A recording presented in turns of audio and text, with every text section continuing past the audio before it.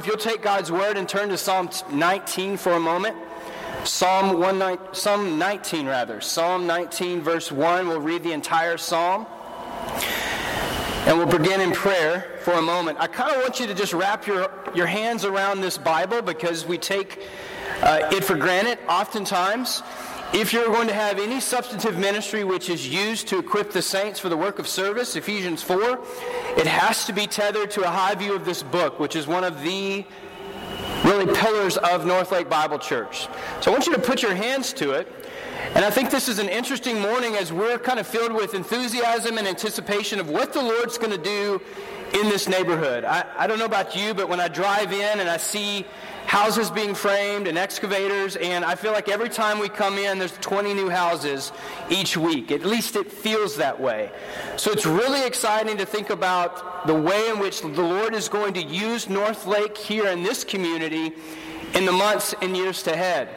Now, while we're anticipating God working through Northlake Bible Church, I also want to be mindful that God has already proven His power and sovereignty throughout the history of the church. So I'd like to begin with your hands on this Bible this morning. I want to just kind of bring us back down down memory lane for a moment to speak about someone, a saint before us, of which we should be very, very grateful. In the late 1300s, a brilliant master professor there at Oxford by the name of John Wycliffe, he was known as the flower of Oxford scholarship, ventured the first translation of the Bible into English. What was Wycliffe's heart? His heart was to make the Bible heard and read in common English and not just Latin. Mind you, that was a crime in that time that was punishable by death. In 1401, Archbishop Arundel fumed at Wycliffe even after his death and wrote this. He says, "The pearl of the gospel is scattered abroad and trodden underfoot by swine. This pestilent and wretched John Wycliffe, of cursed memory, that sow of the old serpent." This was the mentality towards John Wycliffe in his day and even thereafter.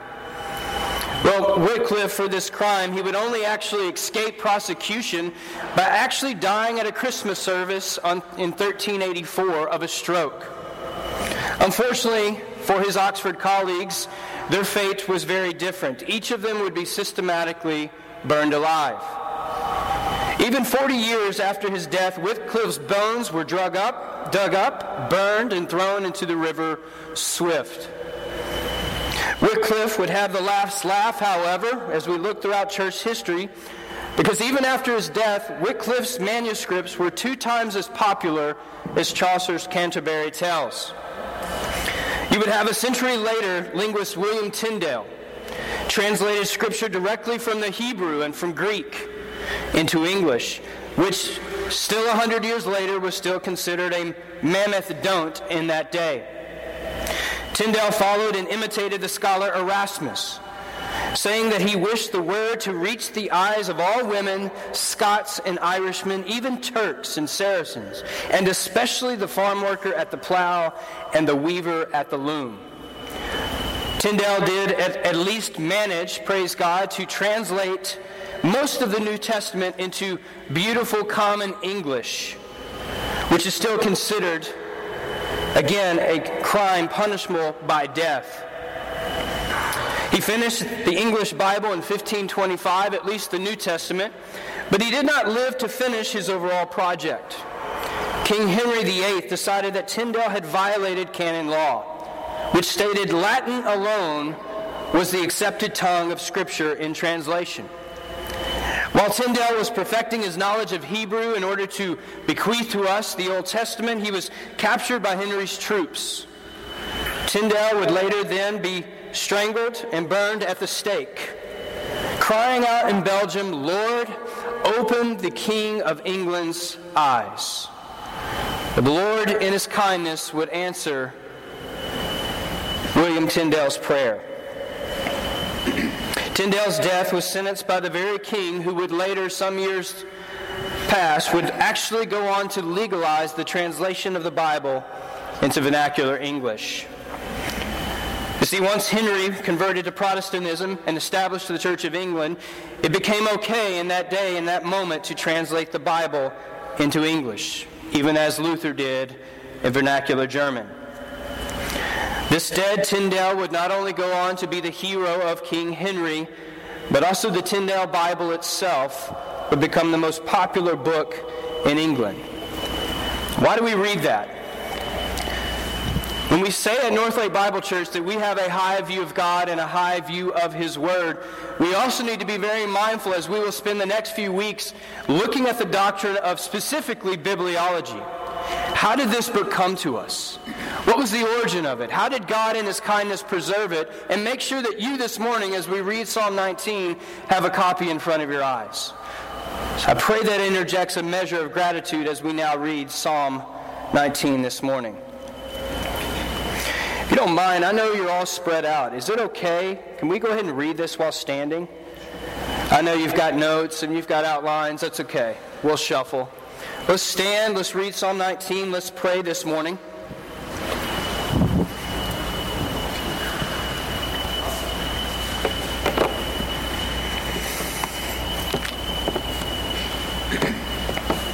Reads, "The heavens are telling the glory of God, and their expanse is declaring the work of His hands.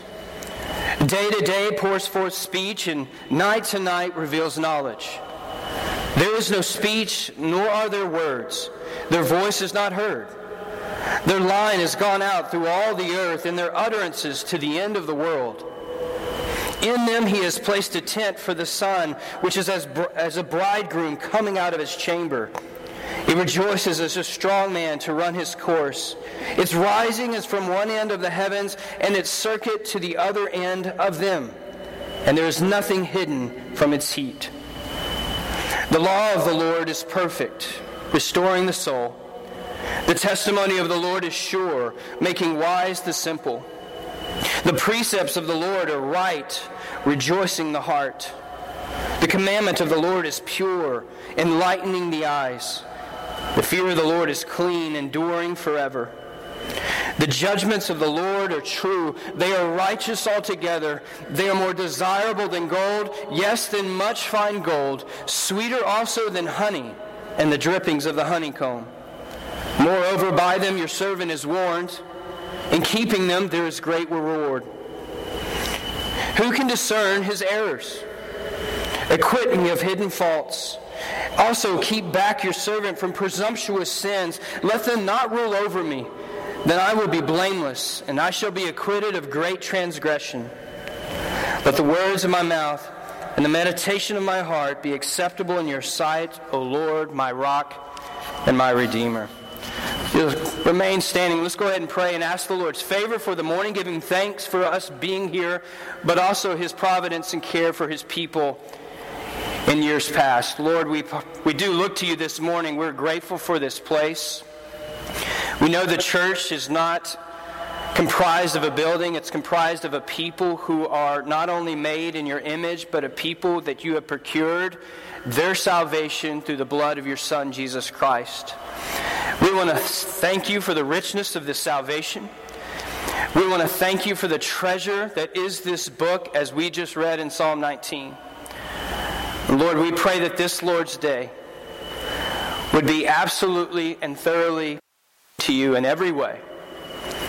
From our attentiveness to study, to grow in our faith and our understanding of these wonderful doctrines that You have interwoven into Your Word for us to know and chain our lives to. Lord, would You give us grace for that task? But Father, would You also fill our next hour with the songs that we sing in the way that we gladly and joyfully and humbly place ourselves under the authority of Your Word.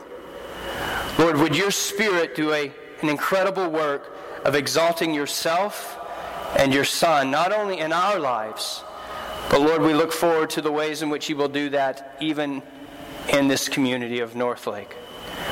Father, we pray for this series in advance as we spend many, many weeks just digging the shovel into the soil that is this book.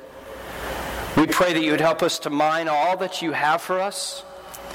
We pray that You would expand our worship of You and make it all the more robust and sweet. And Lord, we pray this now all in the name of Jesus, our Savior. Amen.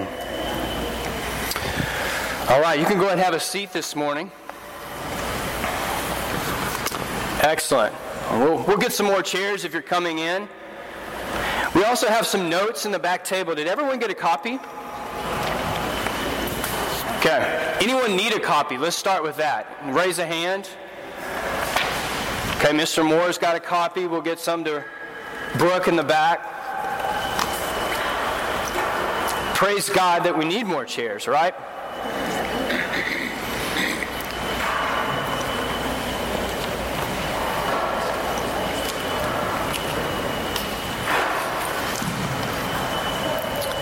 We'll go ahead and just give it just a minute.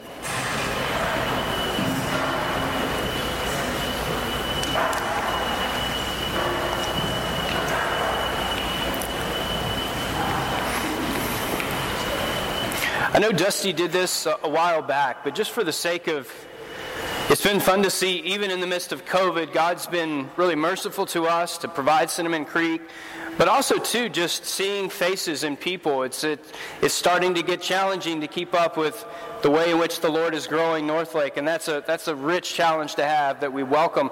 If this is your first time at Lance Thompson, can you just, not to point you out, you raise a hand, get a sense of percentage-wise of who this is your first time to grace the doors. Perfect. That's wonderful. Praise God for that. Absolutely. All right. Well, we have the absolute joy of diving headfirst into some really, really deep waters over the next few weeks. And as you'll see in a moment, we're actually going to rest in the deep end of the pool for quite a while, okay? But I can assure you that we're going to find the waters to be not only refreshing, but strengthening as well along the way. Let me kind of give a backdrop of what this series is. What does it comprise of? What is Fundamentals of the Faith? Some of you have heard of it, some of you have not. This is a series really compiled and put together by Grace Community Church in Sun Valley, California. Pastor there is John MacArthur. It is a makeup of 13 lessons. For us, give you context, we're going to spread this out across probably 24 weeks. There's no rush, there's no hurry. There's a lot of interesting places to go in this pool of water, and we want to spend our time there and be blessed by it, okay? So 24 weeks. Each of these 13 lessons is designed with this in mind. It's designed to shore up and solidify your understanding of key biblical doctrines found in God's Word. Give you a sense of the schedule over the next 24 weeks.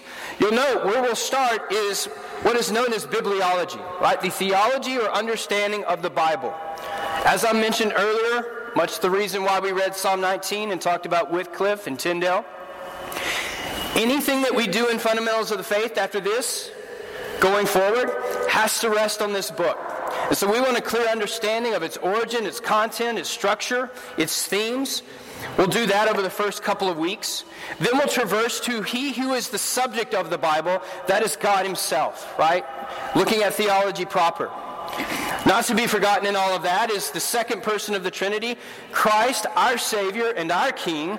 We will look at Christology, the person and work of Jesus Himself. We'll then move on to soteriology, that Christ came to procure sinners, to make them right before God through His finished work on a cross, right? This miracle of salvation. In theology, it's known as soteriology. So we will unpack that. That will be an equally rich time. Interwoven in that very miracle of giving eternal life to believers, you cannot leave out the Holy Spirit. So we will unpack the suitcase that is pneumatology, the study of the Holy Spirit. We'll traverse there to ecclesiology, which is your understanding of the makeup, function, and purpose of the church. And then we'll close with some really rich and profitable time in practical theology, or components of Christian living. I want to encourage you to simply maximize this series, right? There's the old adage that you get out what you put in. Obviously, God is over that, but there is a component where we have a responsibility. The more you avail yourself to this time of study, the more enriching it will no doubt prove to be, right? There's a correlation there. Okay? So a few things. In this group, we're well aware that some of you will elect to simply come on Sunday morning.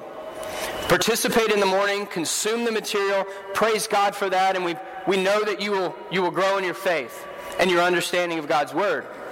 Others of you will elect to take and obtain the book, and you'll notice there's a bookstore right kind of to the right there. Grab a hold of a book, and our encouragement, if you do, earmark part of your week in advance to Sunday and work your way through that lesson that's forthcoming. What that's going to do is a few things. In a grand way, it's going to prove to be a primer for this morning, right? Your mind will be mulling over. You'll be meditating on a memory verse for the session at hand. You'll be asking questions and thinking through application and processing that in your own life. Do that, and I'm sure this hour will be all the richer for you as well. Another component of that, in your material, in that book, you'll notice they actually recommend there's a sermon. A lot of you listen to podcasts, queue up a sermon. By all means, if you drive to work or you're driving somewhere, put in the earphones and queue up a message. And John MacArthur actually has a correlating message to each one of these sessions.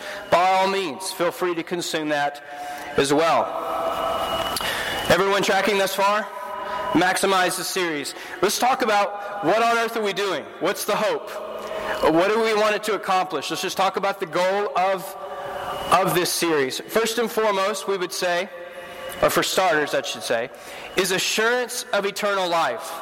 I'm going to read this morning 1 John 5, verse 10. If you can't read, because that's way back there, you have some notes, so feel free to look at those PowerPoint slides.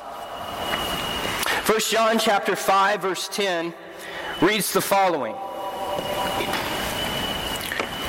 The one who believes in the Son of God has the testimony in himself. The one who does not believe God has made him a liar, because he has not believed in the testimony, here it is, in the testimony that God has given concerning his Son. And the testimony is this, that God has given us eternal life, and this life is in his Son. He who has the Son has the life. He who does not have the Son of God does not have life. What does this have to do with the assurance of eternal life? John writes this, you have believed in the testimony that God has given concerning his Son. How does that connect with our series in eternal life? There's something in our lives where obviously the Spirit of God resides within us, right? We know from the New Testament that he bears witness to our soul and our heart that we are children of God. Thereby we can cry out, Abba, Father. Praise God for that. Amen? Also with that, as you read God's Word, God is also doing an additional, supplemental, equally rich thing in your life. Every time I open it up, whether it be from Genesis to Revelation, that testimony of God concerning his Son is being conveyed to me, right? He created the world. It was broken. Genesis 3:15, I'm going to make it right? And from then on in redemptive history, he's moving everything along regarding this testimony of God concerning his Son. What does that do? Well, as that testimony that you've already believed in, as you're reading that testimony and it's unfolding, it only makes your assurance of eternal life, that I am his, and no one can snatch me out of his hand. And the sweetness of what he's done for you, it only expands it, and broadens it, and deepens it. The byproduct of that is that you have a stronger and stronger assurance as you grow in your Christian faith. That in part is our hope with the series. The other side of the coin is that if you be not in Christ, and perhaps through this series, God, by his grace, would reveal, I haven't believed this testimony of God regarding his Son. And I don't have this assurance. Well, that he would do the equally wonderful thing to reveal your eyes to this and show you your need for Jesus Christ as Lord and Savior. So part of our goal is assurance of eternal life. The other is just equipping for ministry. Ephesians 4, verse 11 reads the following. And he gave some as apostles, and some as prophets, and some as evangelists, and some as pastors and teachers for the equipping of the saints, for the work of service, to the building up of the body of Christ, until we all attain to the unity of the faith and of the knowledge of the Son of God, to a mature man, to the measure of the stature which belongs to the fullness of Christ. Listen, it is absolutely futile as well as absolutely foolish to expect to live a spiritual life, listen, without knowing spiritual truth. You cannot expect to live a spiritual life without knowing spiritual truth. Biblically untaught believers in biblically untaught churches are easy prey to false teachers. Their legs are weak. Sort of like my legs in real life, but I digress. We'll move on. Paul describes these people that are malnourished and anemic. In Ephesians chapter 4, they are children tossed here and there by waves and carried about every wind of doctrine. That doctrine blows. You know this, right? Movements, fads, books, ideas, and they catch on like wildfire. Why is that? It's because the church is not equipping people for the work of service, and they're blown around here and there. Our hope is that we would be equipped to stand upright and to represent Christ to a world that desperately needs to know Him. Our pastor has been expounding and opening up Colossians chapter 2 several weeks ago now at this point, where it says, "See to it that no one takes you captive through philosophy and empty deception, according to the tradition of men, according to the elementary principles of the world, rather than according to Christ." Right? It's the same thing in 2 Corinthians. We destroy every thought and speculation, lofty thing raised up against the knowledge of God, and we take every thought and make it obedient to Christ. How do you do that? Well, you do that when we're equipped. And that is the hope with this series.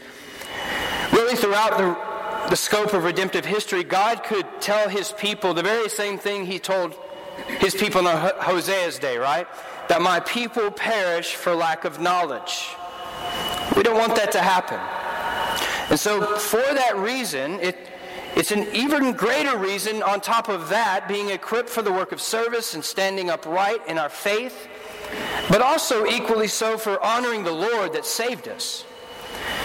That regular, systematic, and thorough study of the doctrine found in God's Word is not an option, it's an imperative in the life of the believer. Any measure of faithful stewardship of your life will be fed and nourished by your understanding of this book, and that was by God's design. Why do I mention this? And I have to be careful not to get on too far of a rabbit trail. Why do I mention this?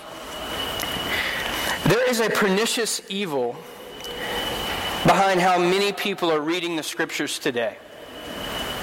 And it's evil because it's making individuals anemic and malnourished, earthly minded, spiritually frail, and, to no surprise, also incredibly unproductive. What is this pernicious evil? It's known as narcissistic eisegesis. What do we mean by that? Well, we know what narcissism is, right? I see everything through the prism that is self, me. Narcissistic eisegesis. What does that mean? Eisegesis is where you take a meaning that's outside of the Bible and you approach the Bible and you read said foreign alien meaning into the Bible. That's what eisegesis means, into. Now, Northlake, that's the exact opposite of what we are committed to here at Northlake, which is exegesis. If it sounds like the Exodus, it's because it is, right? We believe God has already interwoven a meaning into His Bible, into the Word. For us, is to simply lay ourselves before that Word and have that meaning that He has already designed and woven into it come out to us. Very different than what's happening today. You pull up podcasts, pulpits, books, Christian publishing companies, online ministries. And men, it's not just male leadership in the church. There is a great proliferation and even profiting, say even among female teachers. And I could go through the names, but I won't. And look at all of their studies. So many of them is this: narcissistic eisegesis. From the patriarchs, to David and Goliath, to the prophets, to even the book of Revelation, every time they read God's Word, and perhaps you've had conversations, they see themselves everywhere in Scripture. And the more you talk, and the more you engage, you realize you seem to be kind of the main character of this story here. That's not the case for us, right? Ours is theocentric, God-oriented exegesis. This book that we have is all about one, and it's God. It's all about His exaltation. It's all about His glory.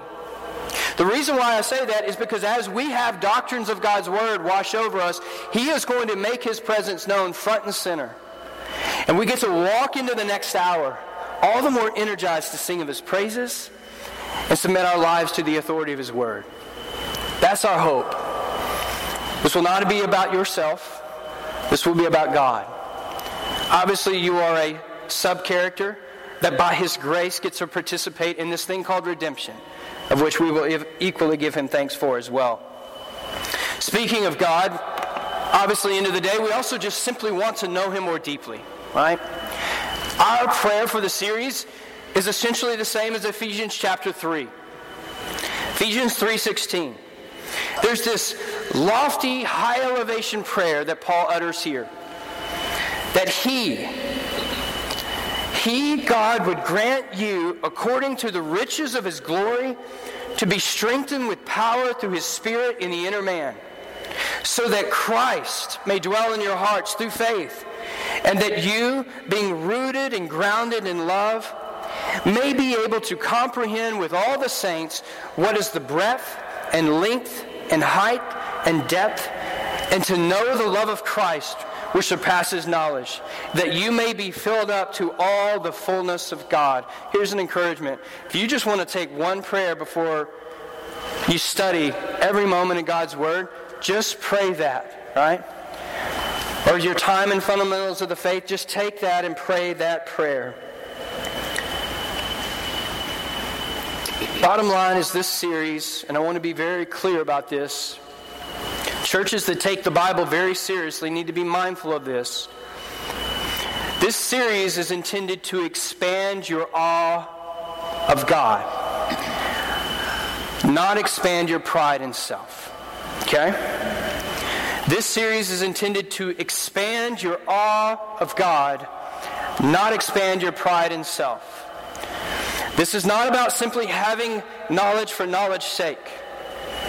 1 Corinthians 10, right? This knowledge that puffs up, or Corinthians 8:1 rather. We know that. It puffs up. We hold our chest out. Why? Because we can win arguments. We can hold our own. We can throw our apologetic weight around. Now, by all means, let's be equipped to defend our faith, right? But let's have words that are seasoned with salt and our actions seasoned with grace. And at the same time, may we come across as people not just out to win an argument, may we come across as people as being so enthralled with the majesty and glory of God, we simply want people to know Him. And we take it personally when His glory is offended. And we stand for Him. Our hope that as that awe of God is expanded, I don't know about you, but I'm excited landing in Lance Thompson. I'm excited what it is to meet in this room and then proceed on to that room. It's really exciting to think about as we spend time around key doctrines along the way. We get to traverse down that hallway and make our way to the chairs in that main room. And we get to belt it out to the God that we get to read about here in the first hour. This should be ever so meaningful even to the next hour. So I'm grateful that you're here. Let's talk about just this morning and the next few weeks. What's the objectives of lesson 1? One, we want to explain the origin of the Bible, including Revelation, and how God used men to write His words.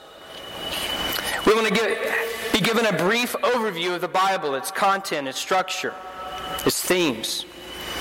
We want to present those themes of the Bible and have them come front and center in our minds, right? The glory of God, Jesus Christ Himself, the plan of salvation. We want to present the Bible's claims to be the inspired word, but not just the inspired word, but we want to unpack and be affected by the implications of that inspiration. And the fifth, we want to impress upon us the authority and veracity and completeness of this book, right? That it is sufficient for all that we need. And we'll talk about that more at length. For this morning, we're simply going to cover one section, and that's the revelation of God. What do we mean by the revelation of God? Our memory verse for this particular lesson is 2 Timothy 3:16. Pretty familiar one, right? If you have notes this morning, can we just read that nice and loud? Project over the whistle. 2 Timothy 3:16. Read along with me.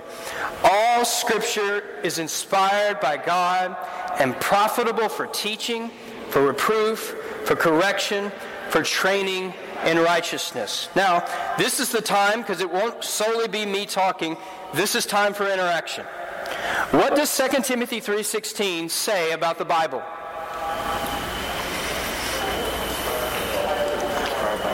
I didn't say speak in tongues. I said, what?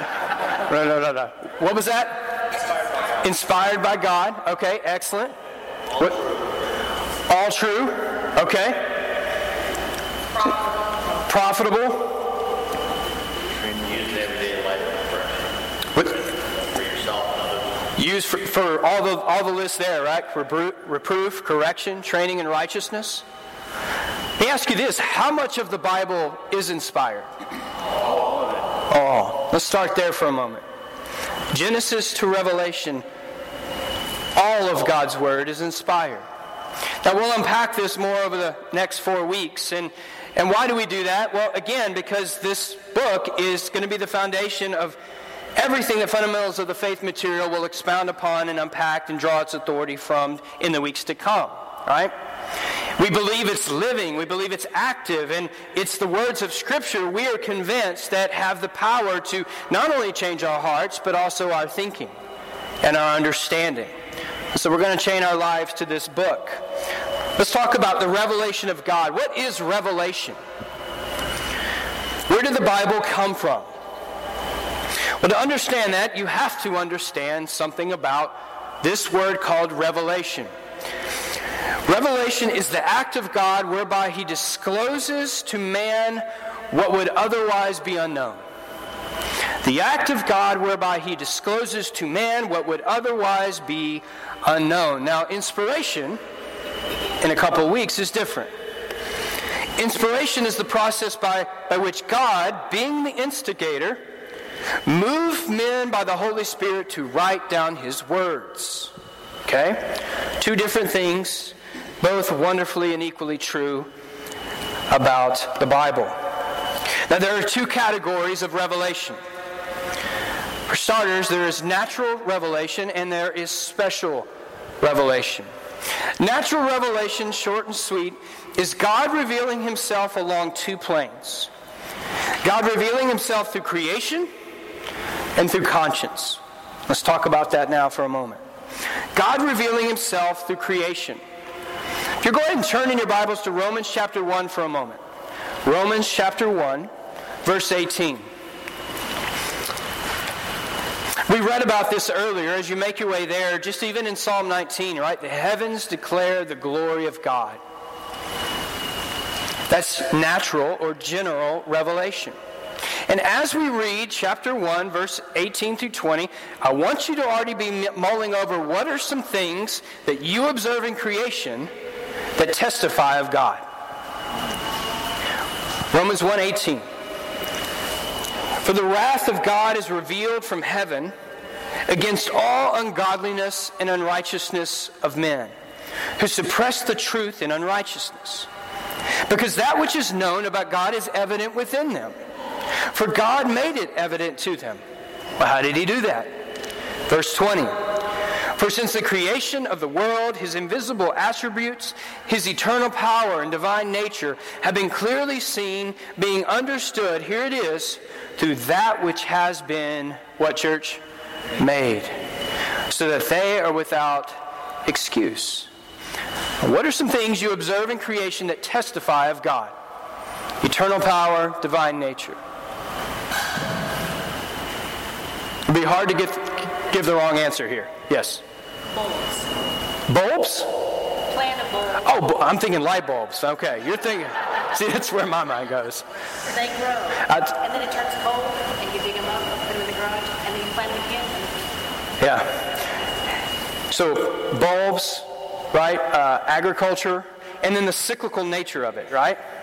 I was, a couple of years ago, I sat with my father. He was in the midst of passing, right? He had ALS, Lou Gehrig's disease. And I had been in Ecclesiastes a lot, right? And it talks about the cyclical nature of life, and even down to the rivers. And literally right there in Jefferson, Texas, I'm on a hill, and there's a stream rolling down. There's plants that are dying and going into the lake. It was basically the book of Ecclesiastes on display, right? So everything from plant life to the cyclical nature, it dies, it comes back. Rhythms of creation. What else? Yes, Fox. What's that? Animals, they can change color, right? This creativity God's designed to, a lot of time for preservation's sake, right? There's this incredible survival purpose for it. What else? Yeah, just the weather, just in general, right? Yeah, absolutely. One more. Anything else? Yes? Your eyes? The complexity of them? Yeah, it's bewildering, right? Even the smartest of doctors. Our eyes and what they do, giving us sight, complexity of how they're structured, right? This, and we could spend really the rest of our life talking about everything that we observe. The reality is everything that you observe in creation is testifying of God, His eternal power, and His divine nature. And in many ways, we wouldn't know those attributes as we do without Him revealing them to us. So what a gift it is to be given eyes and to be able to constantly and perpetually see everything that He structured. Everything is of credit to Him. The entire natural world is literally bearing witness of this God that we worship through its beauty, complexity, design, and even usefulness. What's the byproduct of this? Romans, Paul says there, God says, well, that means everyone I've made in my image, they are without excuse. No one can complain that God has left insufficient evidence of His existence and His character. In fact, the fault, if they reject God, lies solely at their feet. They are rejecting all of the evidence that they see around them, right? We know even in Ecclesiastes chapter 3 that God has written eternity in our hearts. That means every single human being, and you know this, everyone has the same gnawing questions that they want to ask. Why am I here? How did I get here? Where am I going? Take every society, every culture, through every age, they're the same questions. And these questions are complemented by the fact that we live on this planet and in this universe, as we observe things, it's testifying, life is beyond myself, and I have some questions I don't have answers to, right?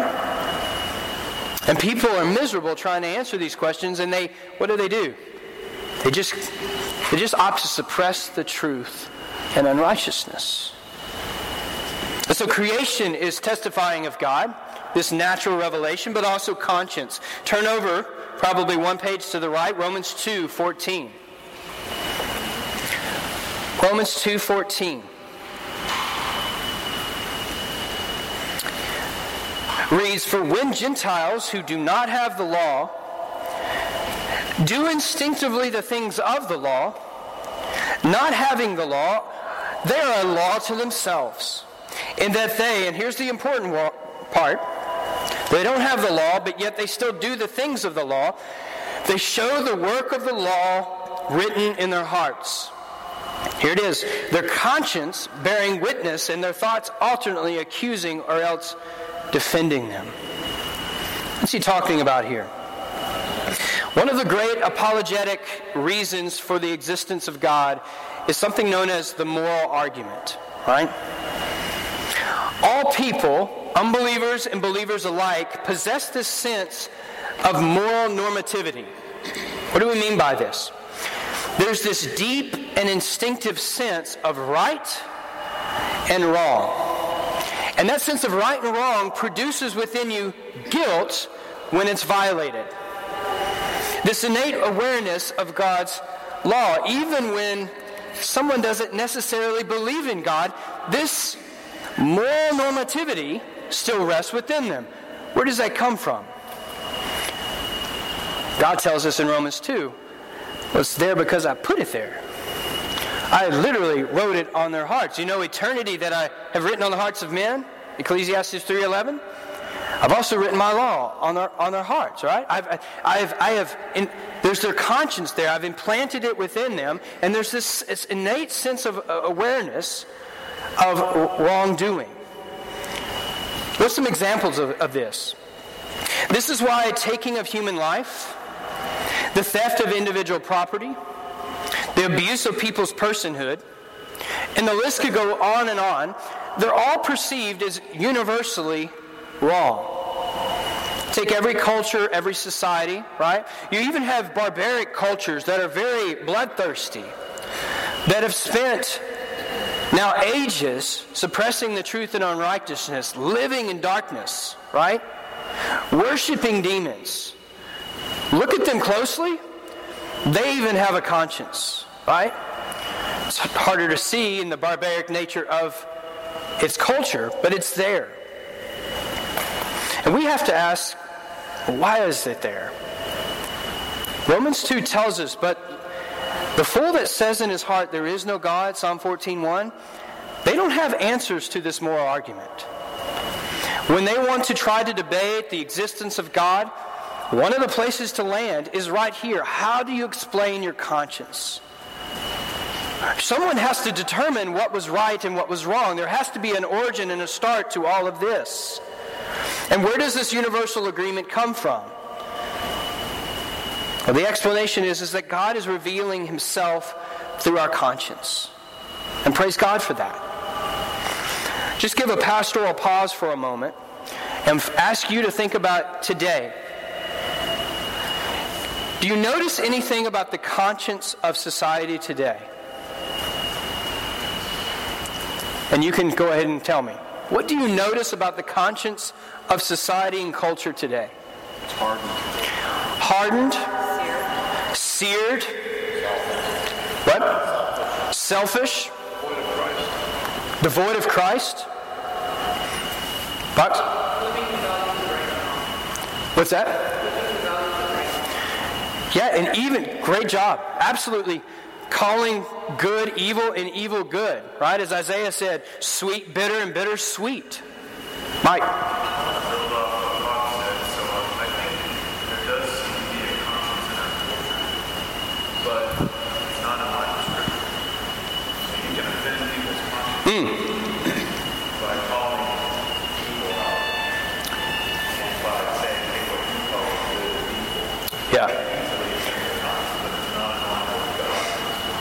Yeah, it's a great point. Just in case you didn't hear, what Mike said is that people even seem to have a conscience in the sense that there's a lot of offense being taken today, but it's not informed by the Bible, right? And we referenced earlier Colossians 2:8. See to it that no one be taken captive by the philosophy and ideas of men.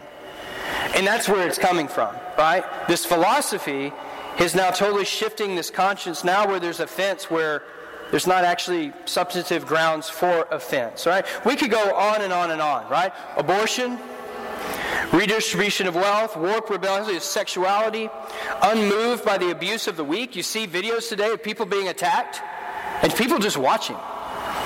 It's the saddest, most disheartening thing. We have people being disobedient to parents, and Pastor kind of elaborated on this over the last several weeks, and this just kind of grows in accentuated degrees with time. You really have in society people spurning pretty much every previously held moral construct of society that we used to deem as profitable and good, right? And we're turning them upside down, and we're abandoning them. These things that are actually biblical principles, right? With marriage and family structures and all of the blessings that if you live by God's design, it's the way of blessing. But as the Proverbs equally says, the way of wickedness is also really hard, right? And this world is experiencing that. This is the sad fruit of perpetually suppressing the truth and unrighteousness. When you're pondering, how did we get here? It's just year after year of suppression. So what we're finding today is, and it looks a lot like Romans chapter 1, doesn't it? Where eventually, after enough suppression, God finally says, I'm going to give you over. And it feels much like that today. God giving it over. So Paul rightfully said, society has suppressed so long that, as was mentioned earlier, it's literally seared our conscience. You get the word imagery, right? You sear an extremity that has a lot of sensation and feeling. Where you sear it and scar it long enough or enough, it starts to lose its sensation. That's why people can do very appalling things today and go, how on earth did they sleep at night? It's a conscience that's seared. This is what happens when you disregard that still but grand voice inside of you. And in large part is what attributes to much of the degradation of society that we see today. Well, what is the purpose of general revelation before we move on to special revelation? The purpose is to cause man to search for fuller revelation of God. If eternity is written on the hearts of men, and they observe creation, the sun rising and the sun setting, the weather coming through, storms and power, divine nature, eternal power, and you cannot escape it, is to cause man to search for a fuller revelation of God. To have those answers to those gnawing questions answered. Now, for natural revelation and revealing, at least displaying the existence of God, His power and nature, can you think of how natural revelation falls short of giving people enough information to lead directly to salvation? Let me ask that again, and I'll welcome your thoughts. Can you think how natural revelation falls short of giving people enough information to lead them directly to salvation? Why does it fall short? It doesn't tell us about Christ. Doesn't tell us about Christ, right? Anything else? Yes. What's that? Our sin nature. So even our need for Christ. The students are on their game this morning rather. Our need for Christ, the person of Christ. Anything else? The need and how to be reconciled to God when we have offended in our sins. Okay. Need of Christ, our bankruptcy of self. Christ came, but then how am I made right through this Christ who came, right? Natural revelation doesn't speak to any of that. And so this general revelation gives evidence for the existence of God, but it does not reveal to man how to be saved from his sinfulness and separation from God. And this is why God has also provided special revelation. Special revelation in a nutshell is this: God revealing Himself to man through miracles and signs, dreams and visions, theophanies, which is simply the appearance of God to man in real time and space, tangible form. You can go throughout the Old Testament and see that. Revealing Himself through the prophets, and the greatest prophet being Jesus Christ Himself, and obviously through His written word, the Bible. Turn in for a moment to Hebrews chapter 1. Hebrews chapter 1.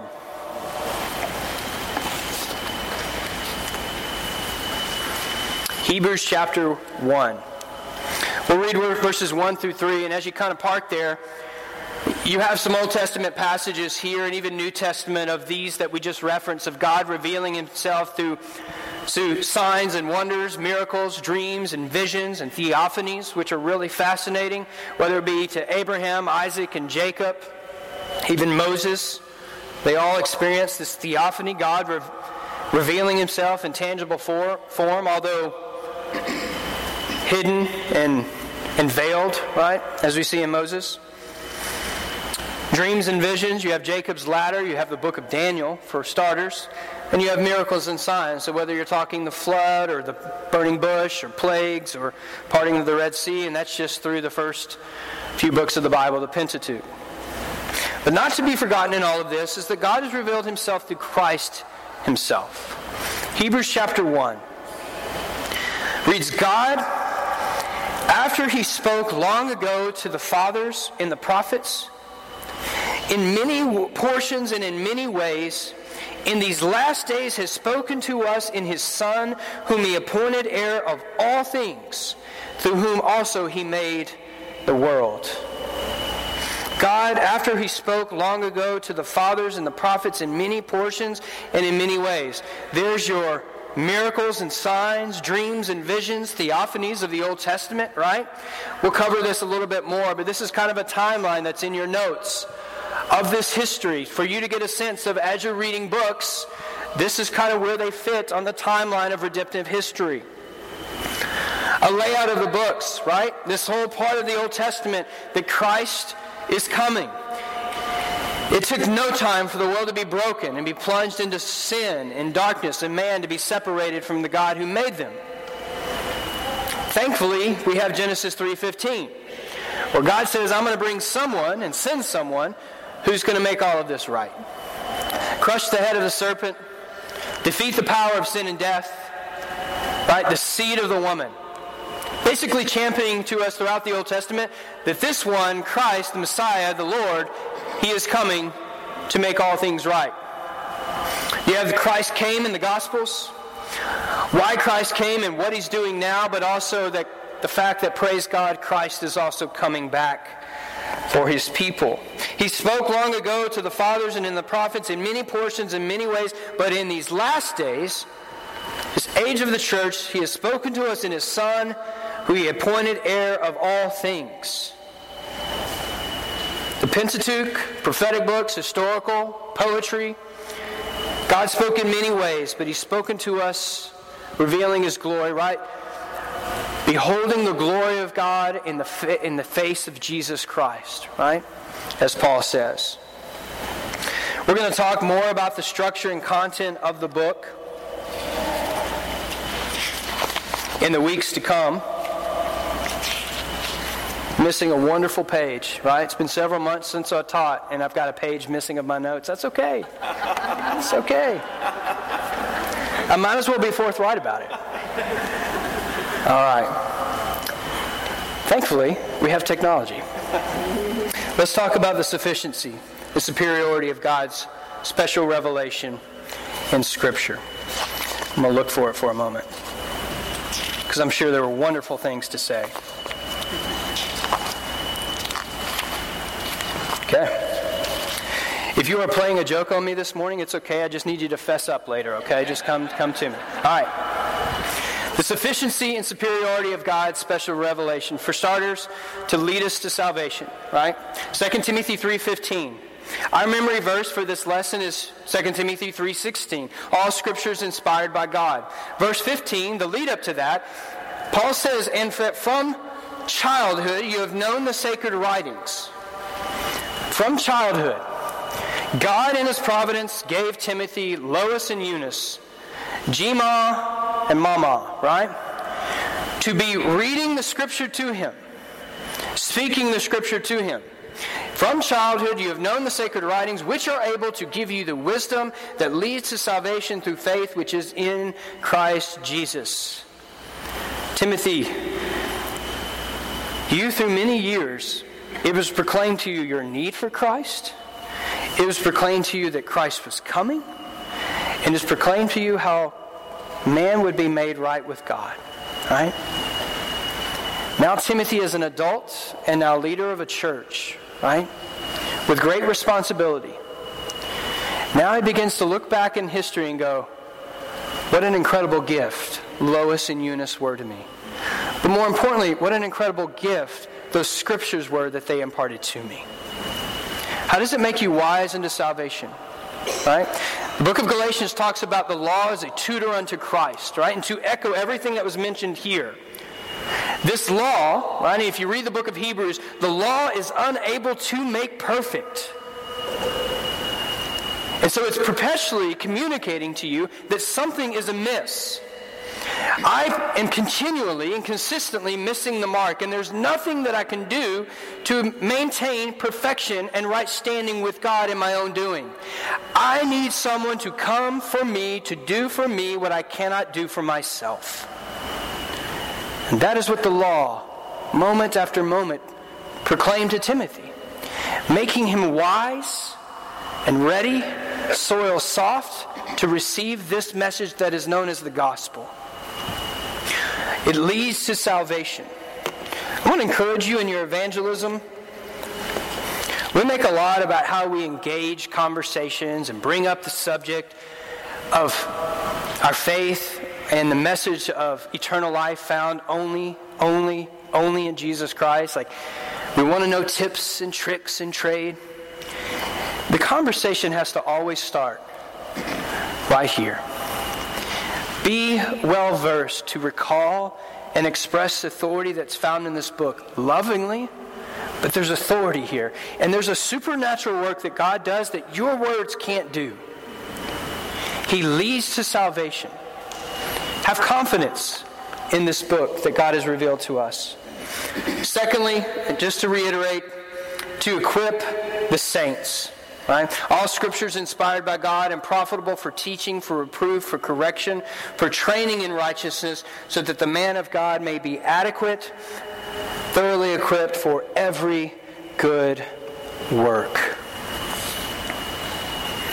This is a living and active book, sharper than any two-edged sword, right? Able to pierce as far as the division of soul and spirit, of both joints and marrow, and able to judge the thoughts and the intentions of the heart.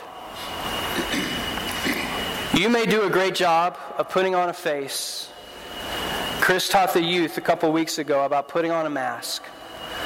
This book, when it's opened, cuts right to the quick of the matter. Reveals us who we are and all of our failings, and points us to the grace that we need. Living and active, equipping us. We read earlier a few things here. What does God's Word do? I just kind of want to circle back with where we started because our time is ending. What are 4 things that God's Word does? And we'll unpack this a little bit more. And I know I keep saying that, but I have the luxury of having a couple of weeks on this. So, one is restores the soul. Restores the soul. That soul that's beaten down and battered, discouraged and dismayed. God has a way of rejuvenating that soul. He makes wise the simple. He opens up eyes. He gives understanding. He gives joy to the heart. Why are you downcast, O my soul? Right? The psalmist said on a number of occasions. And what did he say? Hope in God. Right? This book gives joy to the heart and gives light to the eyes. Knowledge and understanding. You begin to have answers to the questions of life, and those eternity-focused questions that are in your heart, they all start to have answers. And you begin to perceive things through a worldview that's now shaped with not some sort of philosophy of man, constructs of humanity, right? You have this worldview that's shaped by this book, this ancient book, but this living book, and this relevant book. And it begins to shape how you see the crime that you see on the news, the politics and its inability to make the world right, and there's no human government that can bring a utopia upon this planet. You have answers to all these things. Why? Because you are seeing everything not through narcissistic eisegesis, but through a biblical worldview. Everything is shaped by that. Why do we say all this? A couple of years ago, we were living in Atlanta, Georgia, and there was a pastor there. I can go ahead and mention him because he's broadly read. Andy Stanley released a book called Unhitched. Right? The premise of the book was unhitching the Old Testament from your faith. You want the book in a nutshell because I wouldn't encourage you to read it. But the summation of it is that the Old Testament is completely irrelevant. The church should just do away with it. We are a New Testament people, which is true. But there's nowhere in God's Word of which we are to ever unhitch our faith from what is 3/4 of this book. All All Scripture is inspired by God. Yesterday, today, and forever. How does that impact next hour? Well, fathers, we get to have a great message on fathering, right? A measure of it will be encouraging, a measure of it will be convicting. Regardless of what the Lord desires to do in the next hour, our disposition ought to be this: Lord, I want to consume your word now this morning. I want to feast upon it, I want to be nourished by it, and I want to grow by it. All Scripture is inspired by God. It should affect your posture in our next hour. Okay? Next week, we're going to cover inspiration and even the construction and canonization of the Bible.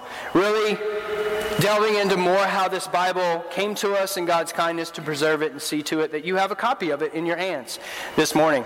Let's go ahead and bow our head and close our eyes. Let's pray this morning.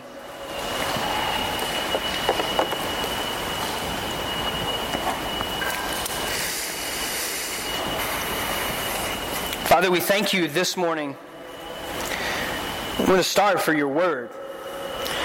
We want to thank you for your grace that we have a God who is a personal being that desires to reveal himself to those that he's made in his image. And for this week, for the next few weeks, we really get to marvel at this kindness of you. We want to thank you for starters, just even this day with our drive here.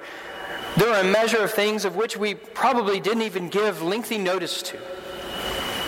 The sunrise, the fields, the livestock that be on those fields, the cyclical nature of the planet, clouds in the sky, blue sky above, the beauty, the design, the complexity, and even the measure of our health, to be able to be here and have hearts that beat and be sustained and upheld.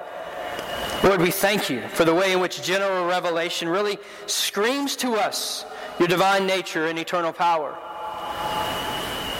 But Lord, we would also be remiss not to also equally thank you for the fact that you continue to reveal yourself in even more elaborate ways. And that is through the special revelation that we know as your incredible, matchless, perfect, timeless word. We pray that you would intensify our reverence for its authority. We pray that you would quicken our steps to place ourselves underneath its authority in our lives, whether, Lord, it be to reprove us or correct us, or, Lord, even this morning, whether it be fathers or even mother or children in this room, Lord, we get the blessing of being trained in righteousness by this book. Lord, I pray that you would grow us in our understanding of these rich, wonderful doctrines, that you would equip us as your people, and that the byproduct is that Northlake Bible Church would be comprised of people who are growing more and more in love with their Savior, more and more grateful for all that he accomplished on the cross for them, but Lord, also a people that are more ready and apt and strengthened to stand on their feet firmly in a world that is lost, dark, and by and large is synonymous to, Lord, really hating you and everything regarding you. Help us to stand strong. We thank you for the role that these hours get to play. Be with our pastor next hour. May you fill him with power and conviction and clarity as he stands behind the pulpit. Lord, it's not his words we're here to see, it's your word. I pray that you would use him in great ways. And Lord, most importantly, would you just delight in exalting yourself? We pray this now in the name of your Son, Jesus. Amen.